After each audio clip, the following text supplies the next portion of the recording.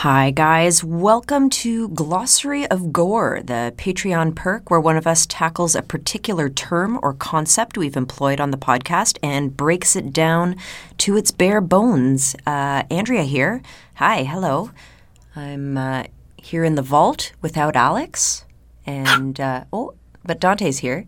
Thank God for that. Man, I don't know how people who podcast solo do it. This sucks, just sitting with a microphone. I don't get it.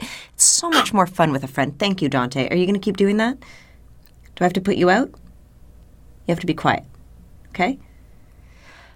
So I should thank you for your patience. First of all, this episode was supposed to happen in May, but obviously the world went to shit last spring, and everybody has had to adjust accordingly. And so this is a little bit late, but I really appreciate your patience while I got my ducks in a row.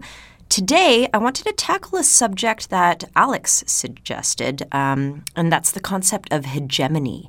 I'm pretty sure I dropped it in a few episodes. I can't think of what they are at the moment, but it's a pretty foundational concept in sociology, and I remember when I learned it, I had never heard it or read about it outside of school, which is usually a pretty good indication that it needs a Glossary of Gore episode. So here we go. So hegemony is the way I like to pronounce it. I've also heard hegemony, which is, I think it's also technically correct, but it sounds to me like a marital arrangement of some sort, so I prefer to say it the other way.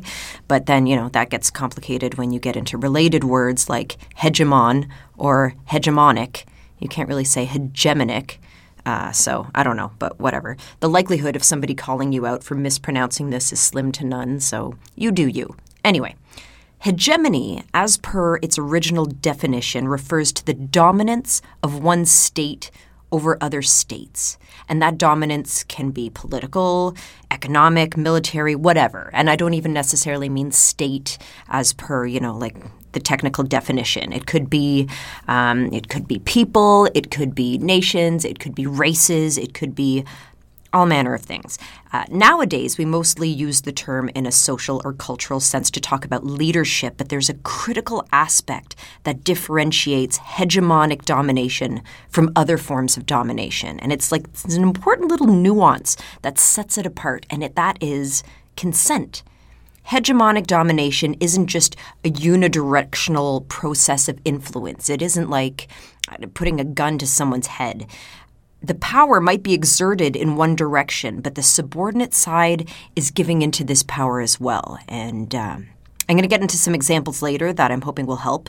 But first, let's talk a little bit about the history and the context of the term and what makes it so useful to sociology. So you've heard me talk about structural functionalism in the podcast, which is the approach that tends to think of society as a self-regulating organism. It assumes that there are cultural checks and balances that keep everything in line. And this is a very useful standpoint for investigating institutions and stuff like that, but let's not pretend society is perfectly fair and balanced. It's not. And that's where conflict theory comes in. Conflict theory examines how some of us are living on the backs of others. There's domination and exploitation galore in the social world. And so the preeminent social thinker when it comes to conflict theory is, of course, Karl Marx. Marxism was named after Karl Marx. Karl Marx was a German cultural theorist, but he's best known as a revolutionary. He wasn't content to just examine the state of affairs in 19th century Europe. He wanted to fix them. He could smell which way the wind was blowing with the rise of industrialization. He could see that the class divide would only get worse under capitalism. If the rich controlled the factories and underpaid the poor to work in them, then the rich would get richer and the poor would get poorer. And wouldn't you know it, he was right about that. That's my super bare bones description of Marxism.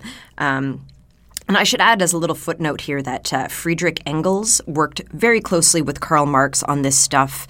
They wrote the Communist Manifesto together, and academic sociology has a bit of a bee in its bonnet about Karl Marx getting all the credit.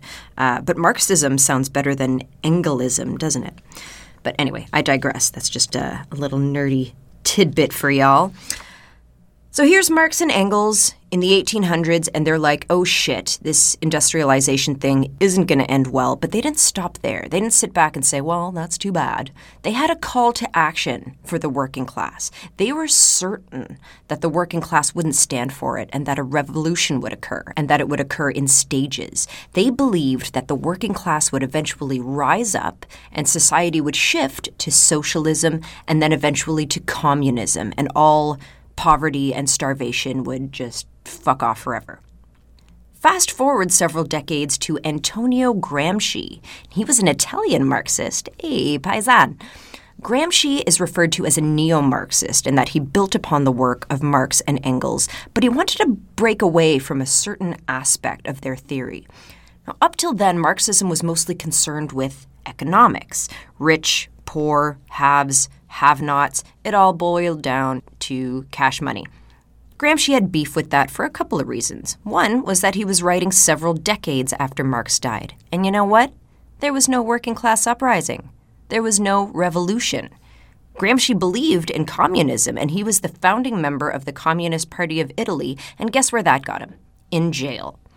Turns out that fascist dictatorships aren't too keen on socialist thinkers, and so under Mussolini, Gramsci did most of his writing from prison. And he did a lot of writing from prison. He did a shit ton. He wrote over 30 notebooks of analysis that made up a huge contribution to sociology, most notably in the area of cultural hegemony.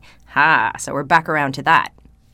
Now, I explained earlier that the traditional definition of hegemony dealt with domination on a conceptual level. It's not like someone holding a gun to your head kind of domination. It's a relationship where there's some give and take.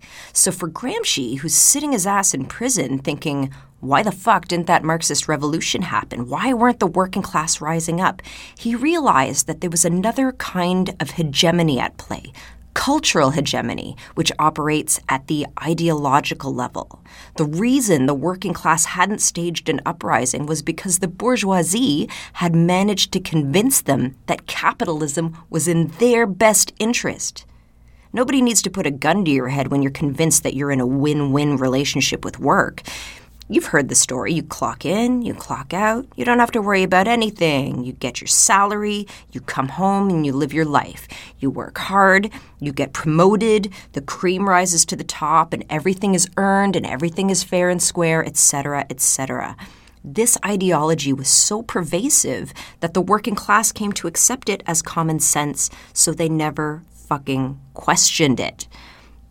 Now, I don't know about you guys, but when I was 26 years old and reading this shit, it just blew my fucking mind. I was already on board with Marxism, but Gramsci and cultural hegemony just put the last pieces in place, and I loved it. I was so inspired by it. I liked how he wasn't saying that the working class was stupid. He was saying that they were manipulated and exploited on a level that was really difficult to correct.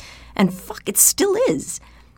I can't even believe what's going on in the world right now. Like, the world is on fire, and every time I think it can't get any worse, I see a tweet from Trump or I see someone say all lives matter, and my mind just goes straight to motherfucking cultural hegemony.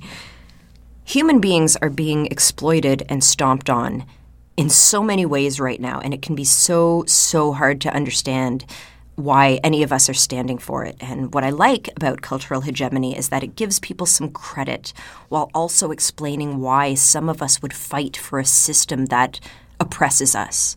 And it's a big, huge, complex topic, and it's been a long time since Gramsci was writing from his prison cell, but people are still writing on neo-Marxism. People are still writing on cultural hegemony all the time, and I think that they have a lot to say about what's going on right now. I think Gramsci would be very disappointed with the current state of affairs, as we all are. But he probably didn't realize when he was writing from prison that some Canadian white feminist would be talking about his work on a podcast. So if you're drinking right now, and I know I am, let's all pour a little out for old Antonio. The world is shit, but some of us are smart enough to know it, and that's something. So that's it for me, guys. I hope you enjoyed this edition of Glossary of Gore. Thanks again for your patience with me in getting this out. And I hope that the next time we chat, things are a little better. I hope that wherever you are, you're staying safe and taking care of yourselves. Taking care of one another is really important, but don't forget about yourself. It's like that airline routine about putting your oxygen mask on before anyone else's. Self-care under capitalism is resistance, and never forget it. Bye for now.